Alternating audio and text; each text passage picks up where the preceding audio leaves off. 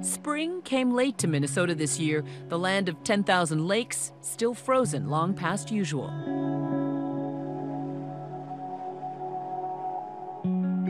But in the pleasant town of Prior Lake, April marked a year since the Barnes family's lives changed forever.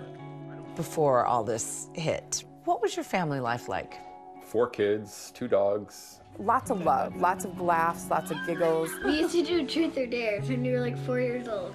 What? We never did that. 11-year-old Parker, the oldest, in the top bunk. My nickname that my mom and dad call me is lead dog. A rambunctious, outgoing boy. Until midway through 4th grade, Parker started acting differently. Odd tics, strange moodiness. You all right, Parker? Deep breath, Potter. But then, something much worse. You're in control, honey. Okay, bud. Okay. It's hard to watch. You're in control, Parker. Look at Mom. Harder still when you consider that Natalie and Brian were watching their son suffer with seizures like these for months. Are you there? Look at It does Mom. have some anti-nuclear antibodies. Look at Mom. Where's Mom at? Which are interesting. You see her? Heart-wrenching and without warning. It's okay, Parker. We got you, honey. You're okay, Gotcha. Parker. I gotcha. I'm with you all the way, buddy. I'm with you right here. I would liken it mostly to an abduction. Something came in the window and stole our child and left behind this shell. Our kid is gone. Like, gone. Die, Parker! Die, Parker! I was the first one to see it. But Parker's brother Stetson witnessed one of the worst episodes one day while heading up the stairs to the bathroom. He ran into Parker brandishing a kitchen knife. I'm like, Dad, Mom, he's gonna stab himself! And I ran up into the bathroom, and there he stood with a knife in his hand. Bawling uncontrollably. And just bawling he's- in like a might trance as well die. uncontrollably. And I just grabbed the knife out, and I'm just hugging him. That day with the knife, did you want to hurt yourself? I don't right now. It's as if you can't even recognize your own child. And yet, no doctor is able to give you answers. Their recommendation was, you know, I think he needs to be evaluated by a psychiatrist. It's a psychiatric condition. Yeah. Just like the Bears, the Barnes were dumbstruck to be checking their child into a psychiatric hospital. Oh, that was a nightmare. That was a nightmare? It was like a prison for children. Because all the children there didn't want to see their families because they were also like angry and mean or something. But while Parker was being evaluated, suddenly, a curious coincidence. A doctor was struck when she learned that when Parker's symptoms first began, all those months ago, he had just been diagnosed with something else. Strep throat. It was a eureka moment. And she said he might have something called PANDAS. And we're like, PANDAS? Parents get the answer, PANDAS, and their reaction is, what? No. PANDAS? Right.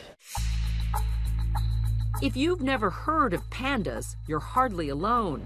In fact, no one had heard of it before this woman, Dr. Susan Sweeto of the National Institute of Mental Health, first identified it 20 years ago.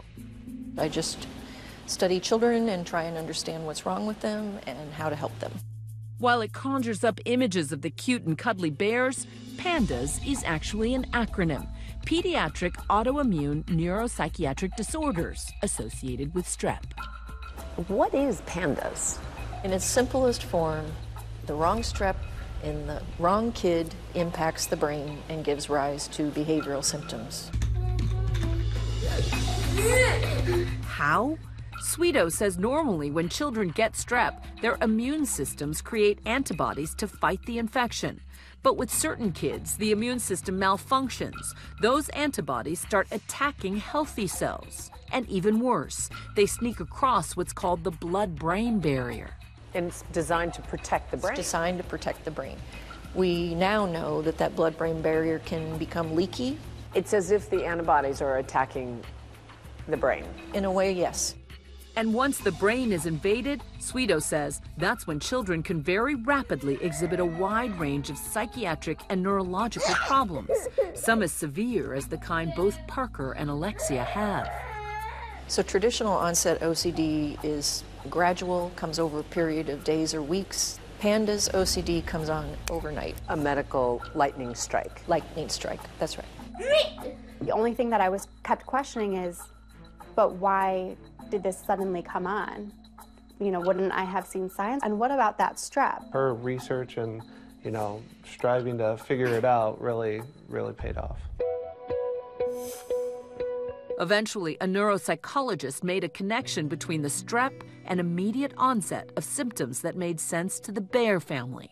Then she was like, okay, have you ever heard of PANDAS? Is it fair to say you were relieved? Definitely relieved to have, you know, some sort of diagnosis that made sense. And Well, I'm thinking, great, good, PANDAS. Whatever PANDAS Whatever. is. Okay, Is there a cute little- syrup for that? Or Yeah, right. what do you do, you know? They're going to have the right thing to the anti-panda pill, and whatever that is, it'll be gone and we'll be down the road. Yeah. Get our kid back. Hi everyone, George Stephanopoulos here. Thanks for checking out the ABC News YouTube channel. If you'd like to get more videos, show highlights, and watch live event coverage, click on the right over here to subscribe to our channel, and don't forget to download the ABC News app for breaking news alerts. Thanks for watching.